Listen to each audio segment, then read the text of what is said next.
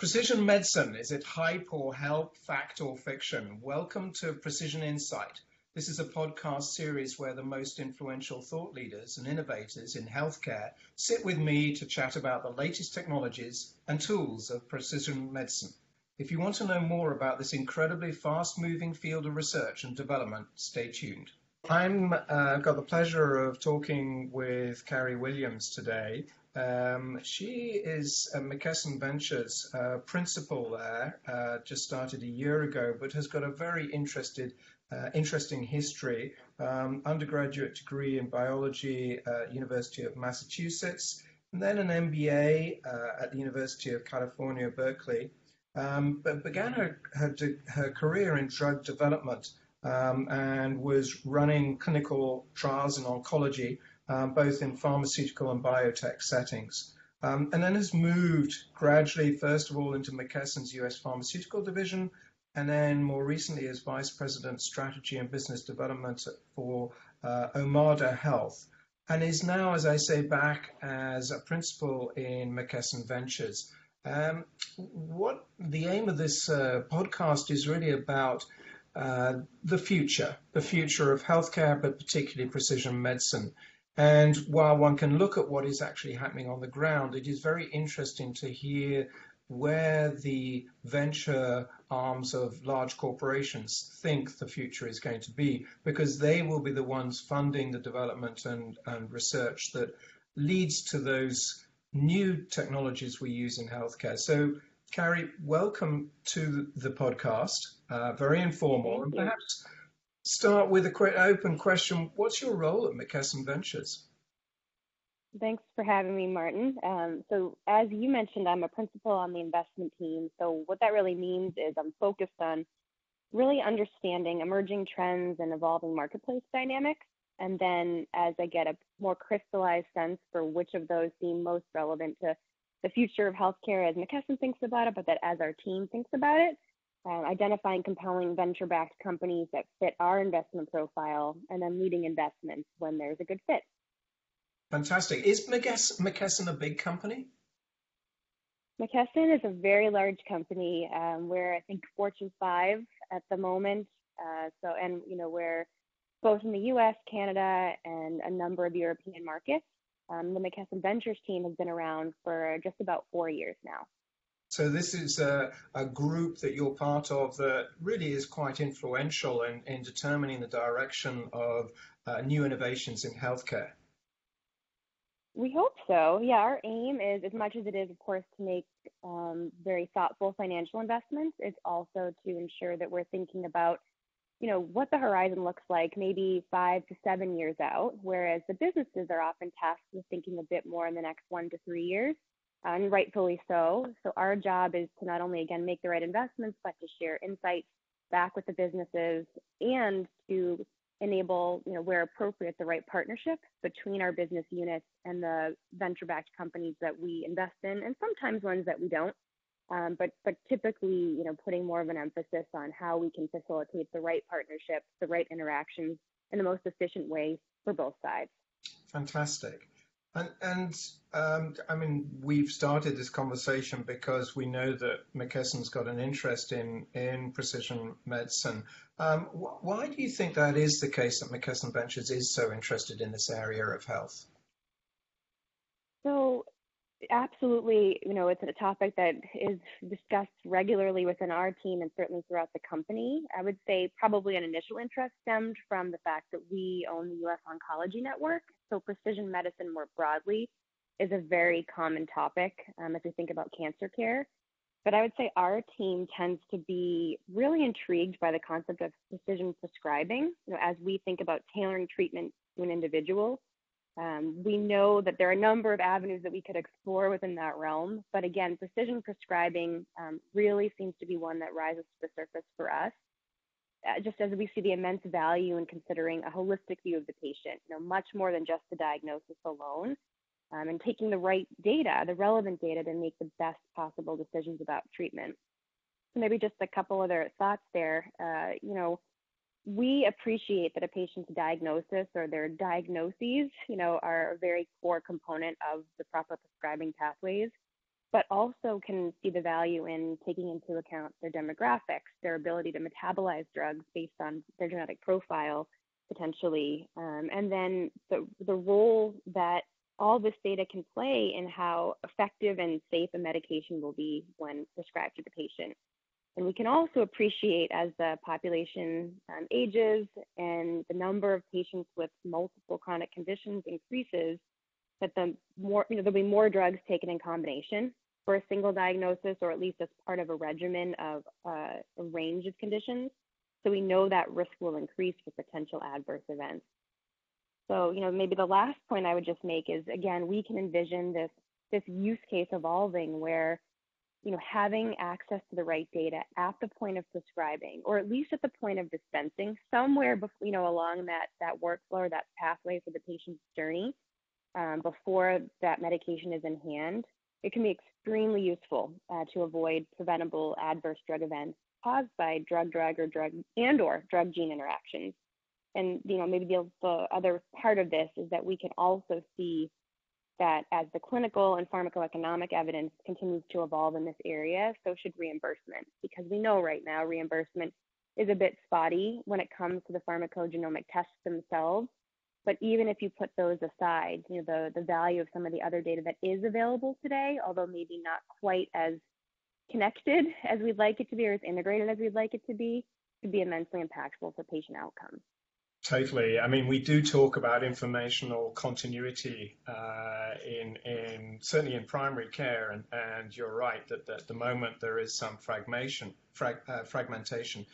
In talking about the data, you were saying actually having all that data for what maybe 20 years ago was complex care with people with multimorbidity, but in today's world is actually standard care. That can be quite challenging for a clinician because, you've talked about the drug-drug interaction, you've talked about a little bit about the physical characteristics of the patient and then the genetics. Is there anything in the horizon that actually can manage to deal with all that data and then help either the physician or the patient or the pharmacist manage that data? So I feel that there's an opportunity for all of the stakeholders you mentioned, probably others, to benefit from this aggregation of data. The way our team thinks about it actually is through a term we've dubbed the digital supply chain. So how do you think about taking the traditional supply chain for medications or medical supplies, including the processes around how they're ordered or ultimately fulfilled? So taking the prescription, for example, that whole end-to-end process, up to the point of dispensing, and empowering or enhancing that supply chain through better connectivity. And we're starting to see this pop up. Certainly there are a number of venture-backed companies, speaking with one now, that has a clear eye on the ball around knowing that this data is not only important and needs to be accessible to the prescriber or the pharmacist wherever it makes sense ultimately to put it in workflow, maybe in both places, but also that it has to be easy to interact with. And it cannot be left to the prescriber alone to have to sort through what all the data means. It should not be left to the prescriber in workflow to, in their own workflow to step aside and figure out what the right decision is. So the more data driven, of course, the option set is, the better. And the easier the user interface is to use, the more likely it is that these recommendations will be acted upon. Yeah. So we do see, we do believe, and I certainly believe that this would have to be part of whether it's EMR or the pharmacy software platform, some type of existing infrastructure, at least in the 5 to 10 year horizon, where it's a layer on top and becomes seamless and just second nature versus having to step aside and think about it as a whole separate process. Yeah, absolutely. I totally agree, but then probably I would. You should. Where do you think the business growth is in this?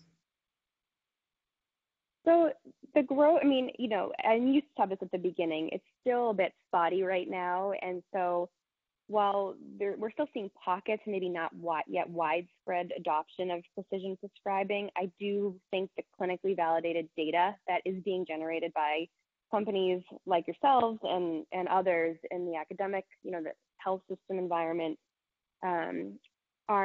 really will drive the impact that's needed to establish these new workflows and ultimately get customers out of pilot mode. It makes sense to try this, on a small scale within a specialty, even within a large medical center.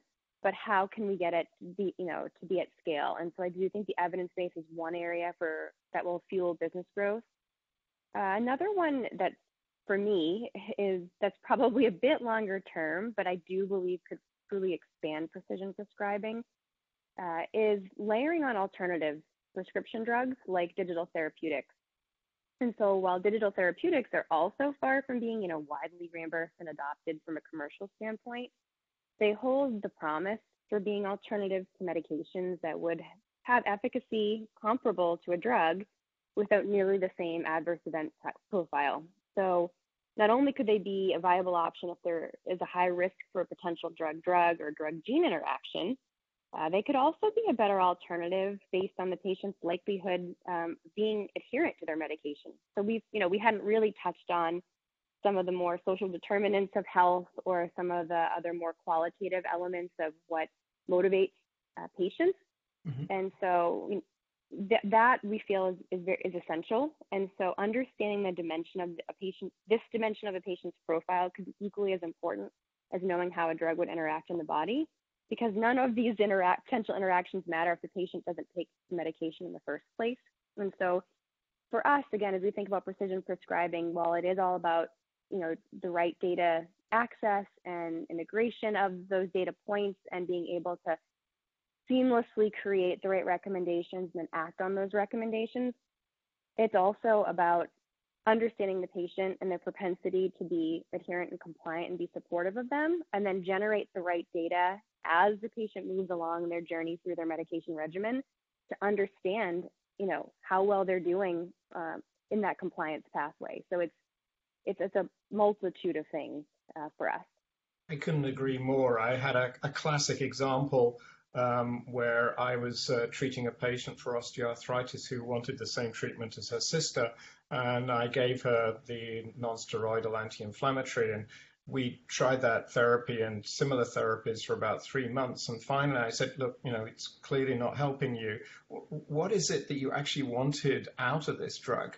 And she wanted to be more stable going up and down stairs. And clearly the non-steroidal wasn't doing that, but a stair rail probably would have helped. And if we don't ask patients right at the beginning what they expect from their therapies, and then I think it's very interesting what you said, keeping that information so everyone in the circle of care knows what objectives we're trying to achieve with the individual patient. That is absolutely critical. And at the moment, it's very difficult on our digital platforms to know. I know why the patient is having the blood pressure treatment, it's to lower the blood pressure, but I don't know whether they're really taking it to prevent a stroke or a heart attack, or why they're actually interested in taking the medication. Yeah, and I think that raises another thought for me of why precision prescribing is so essential, but also so complex. It's because in many cases, there are multiple prescribers that are involved in the patient's care who may be at completely different facilities, let alone across different specialties, different practices. So drugs that a patient's been on for many, many years, and to your point, either you don't necessarily have the view into why, or even if the drug's been effective.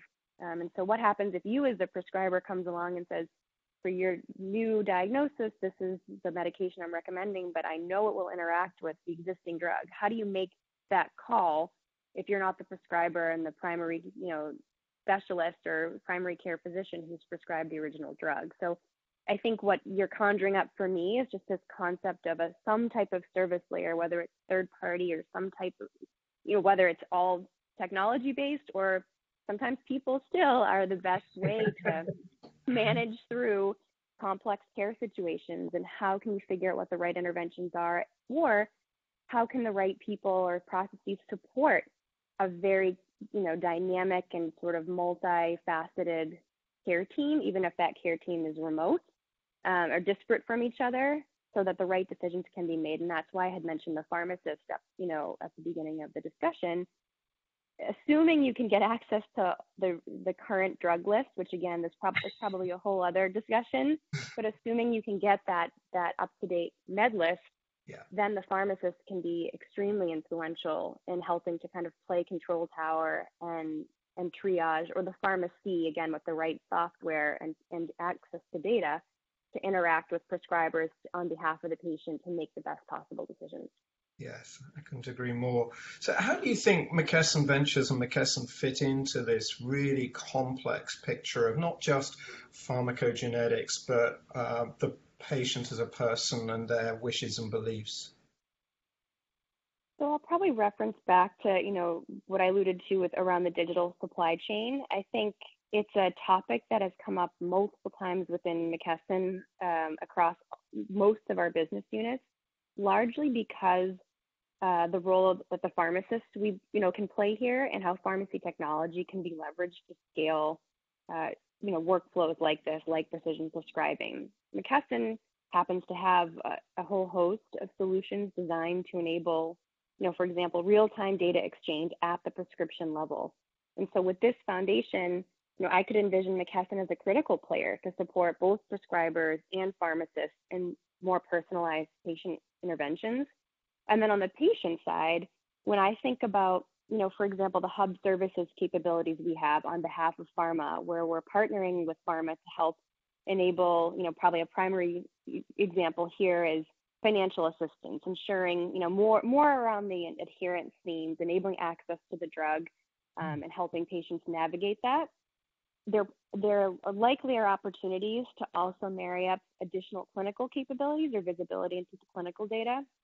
And it could be possible that when you take some of these, what today sit a bit separately, some of these capabilities, and think more broadly about the entire patient journey, we really do have a lot of the infrastructure, technology teams, and expertise to put those pieces together. And again, I think this commitment to and this belief in that digital is here already. A lot of our systems are digitized today. It's not that healthcare isn't digitized yet. It's that it's probably a little bit slower to become more integrated across those digital touch points.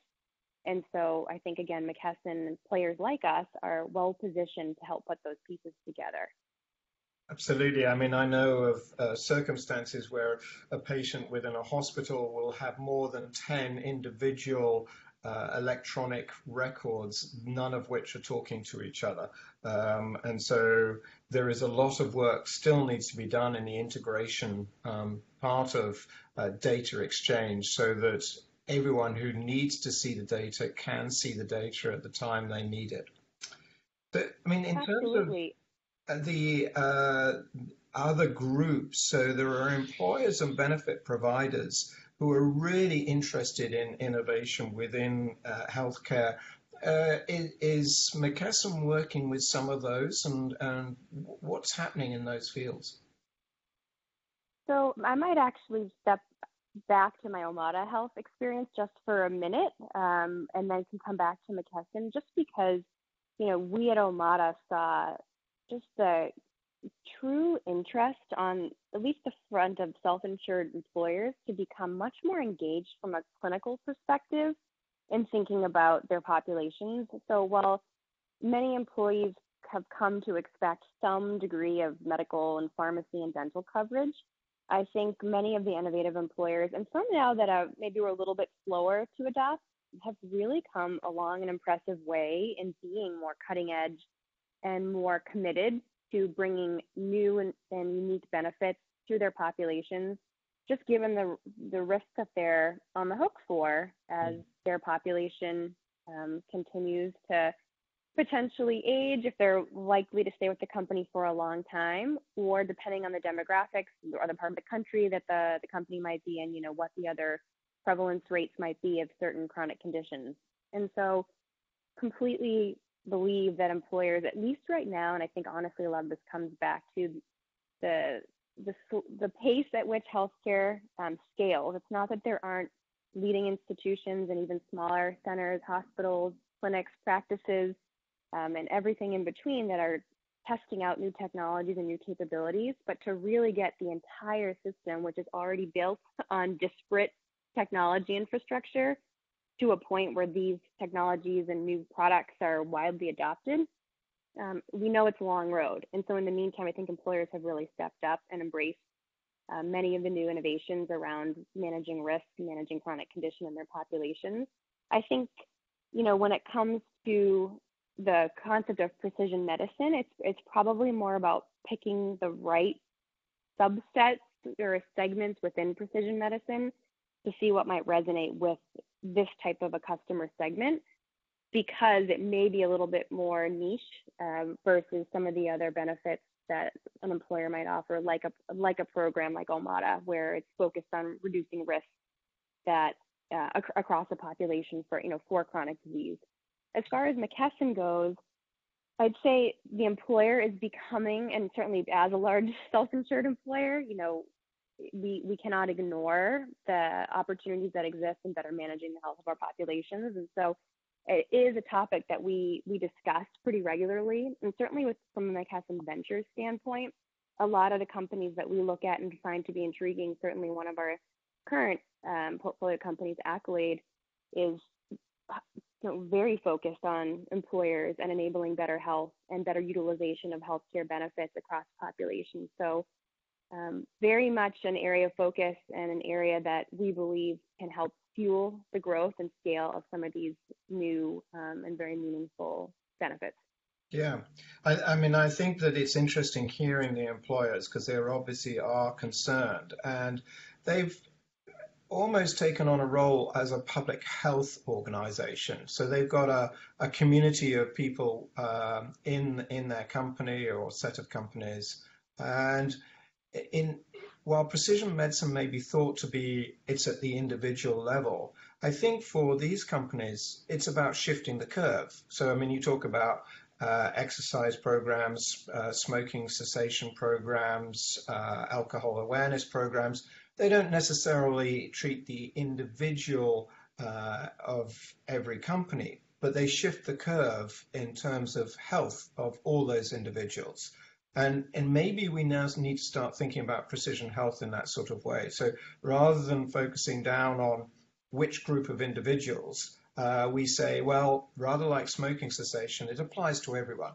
Maybe not everyone is a smoker, therefore you're not actually putting it into action, but maybe you just need to have precision health systems available for the whole population to shift the curve of responsiveness to medications. Does that sort of resonate? It does. And I think the only thing that I would add to that is, that which we sort of touched on previously, which is how do you put all these pieces together to make sense of it for ultimately the patient or the employee, whatever context they're in.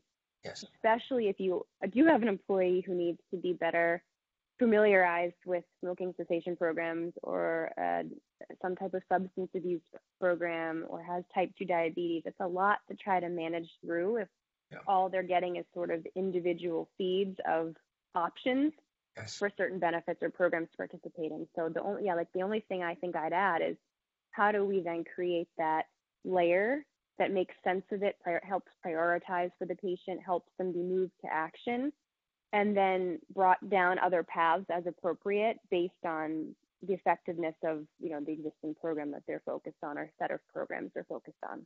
Yes. It is so complex, and when one is given a diagnosis of a disease, your brain tends to freeze. And, navigators, people have talked about having health coaches, health facilitators, health navigators to help individuals in whichever situation, whether they're in a company, an insurance plan, or in a healthcare system, to actually work through what are the options. And it is a challenge with complex care as it is today to understand the choices being put in front of you, whether they're precision health or whether they're other aspects of care, and to take an informed decision. Is McKesson in thinking about educational needs of patients and this sort of approach that might be required in the future? Absolutely. I think, it's funny because it's easy to think about chronic patients with chronic disease and multiple comorbidities or multiple conditions, and certainly they're driving up costs in the system, and they're more complex cases, and they require and should have more personalized care. But there's still a large percentage of the population that doesn't necessarily have multiple chronic conditions. And so how do we do exactly what you're getting at? How do we help even that patient who has their very first diagnosis to get started with their whatever that treatment pathway might look like, in a way that helps to not only manage that condition, but helps mitigate the risk of developing future conditions, or a more severe state of the disease than they would necessarily have to face. So yes, certainly on the ventures team and then across the company, there's much talk about being much more patient-centric, really helping to think from the patient back, understanding their needs. Our team certainly, I mentioned it already, but our team certainly talks a lot about both the qualitative and quantitative elements of how a patient shows up, those social determinants of health, as well as their actual physical state, the severity of their disease, the demographics associated with that patient. And so I think you'll see more and more of this theme come through, not only potentially in our investments, but also across the businesses, the business units, and the solutions that we bring to market. It's fantastic, Carrie, to hear that, that people are thinking not only just about the technology, but about the people as well. And that's really reassuring. So thank you very much for sharing your thoughts and your time with us today, and look forward to carrying on the conversation as things develop. Thank you. Same here. Thanks so much.